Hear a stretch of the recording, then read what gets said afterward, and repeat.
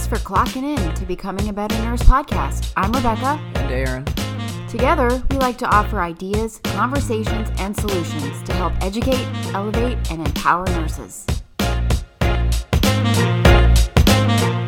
You know, Halloween's around the corner. We have some crazy stories that we've lived through as nurses. So to start, imagine red, dark Jell-O coming out of somebody's mouth, like they're gurgling it or like they're throwing it up. That's what I experienced one time when somebody died in front of me. This patient was basically pale as can be, and something was not right. He was confused. He would get out of bed several times in confusion, but he was easily spoken to and easily kind of reoriented to go back into bed. But sometime in the middle of the night, like around 2 a.m., this patient's bed alarm came up, and these hallways are sometimes kind of far away, so it kind of takes a while to get to these patients. Bed alarm goes off, and me and several other people go over to go take care of him. And he is looking pale. Mind you, this is a tall son of a bitch. He's like 6'2", and he's just pale. He looks at us, and all of a sudden he sits and he plops back and just falls to the bed, and he's basically lifeless, pretty much like a dead corpse. Anyways, as soon as he plops dead, he starts gurgling this vomit that's like thick in consistency. It's like red, dark Jell-O oozing out of his mouth. So we obviously call a rapid response. We get a code blue started as well. This man has no pulse, and we are doing compressions. We're suctioning everything we can out of this man, and the more compressions we do, the more blood comes out. It was one of the most disgusting scenes I've ever been a part of. And by the time this was all over, and mind you, this patient did not survive. Yeah, it just so happens that this patient had stomach cancer, and pretty late stage stomach cancer. There was nothing that could have been done for this patient. Probably should have been a hospice palliative care, but he wasn't. Anyways, by the time everything was done, the place looked like a murder scene. There was blood everywhere. The suction canisters were full of blood, dark, black. It was horrifying. It was one of the worst, horrific events I've been a part of. So I had some similar situations with blood and stuff, but I have a really gory story that was about a patient who had a colonoscopy done and was going to go home, and he started having cramping, severe cramping and belly distension. So they did a CT, and saw he had free air in his belly, so obviously something had perfed during that time, and he had to go to surgery. And the doctor went in and did the surgery, helped his bowels, but came to the ICU. The patient was not doing well at all, and he was dusky and distended and in pain, and he was on the vent still. So the wife was talking with us, and she's like, he's failing. He's just doing really poorly. And they wanted to take him back to surgery, but the surgeon's like, I'm not going to take him back because he's not going to survive the surgery. So he went off, and the guy on call came back and did the same thing. Like they were just really, the patient, we kept calling the doctor about this patient because he's, got all these bad, terrible labs, his pressure's this, we got to start all this other stuff. So the surgeon's on call is like, well, let me come back in, I got to see this guy, because he didn't know the whole situation. So he comes in and he's like, all right, well, he's obviously dying now, so I'll try to take him back to surgery and see if I can do something. The wife understood he could die in surgery because of the severe nature of the problem. So he goes into surgery, and he comes out, and he had compartment syndrome of his bowels, and so they could not close him back up, because he would have gotten all the necrotic bowel, because it was so distended from infection that they couldn't close him back up. So what he had done is he had opened up all these saline liter bags and had sewed them together, sutured them all together, and then sutured them around his belly. So it was like a big window, normal saline bag window over this guy's belly, and his bowels had filled that whole spot.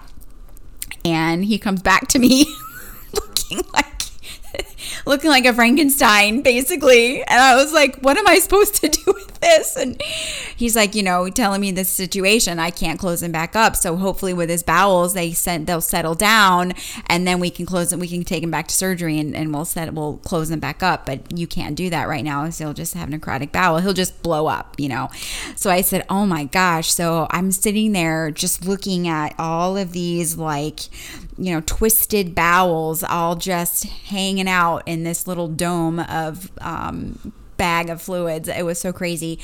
The wife obviously just stressed. I kept him covered pretty much with the sheet. But anyway, he ended up passing away early in the morning that morning. He didn't make it, but that was quite a sight I'll never forget. Pooky bowels, jelly bowels. There's also, we've had some haunting experiences in the past. This is like normal, but it's like pretty haunting where you have a patient who's a CMO patient, not even a CMO patient, a patient who's like on life support, who's been on life support for like 5-10 years, maybe longer.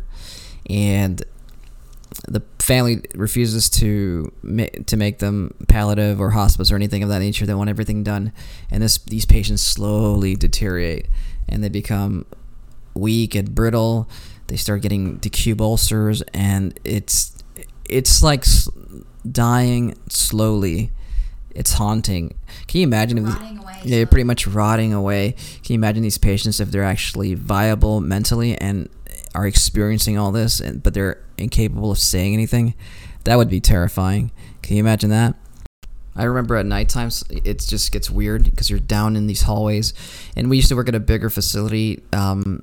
And so sometimes these hallways are so long and empty and dark, and you're working with the skeleton crew, and these facilities are so big that you have another hall down the way where there's nobody working there, and you see like lights flicker sometimes. You're like in the middle of the night, and all of a sudden you hear over the PA system, Code Blue room 325, and you realize that room is right adjacent to your hallway, and there's nobody in that area. Like if somebody hit that Code Blue button out of nowhere. It's crazy. Sometimes you think there's like ghosts there. I personally think it's just medical malfunction, but it's kind of or somebody playing jokes. But sometimes there is no explanation. Is it really a medical electrical malfunction, or somebody, I don't know, maybe something supernatural is there and hitting the button so that it freaks people out? Maybe some places are haunted. I'm sure with these older facilities, these older hospitals, with all these deaths and things that happen, I'm sure some creepy stuff and some creepy spirits have been lingering on there. Oh yeah, I'm sure. I have not experienced much myself, but I remember the time when like you go to haunted houses and they like show asylums and crazy people, and those really freak me out because I was actually at a asylum in Gainesville. It was called the State Mental Health Hospital, but it was like basically looked like an asylum. It had the old brick building, and it had all these crazy people, and they're either drugged out on whatever drug they're on, or they're screaming out and they're yelling at you, or they're coming at you and they want something completely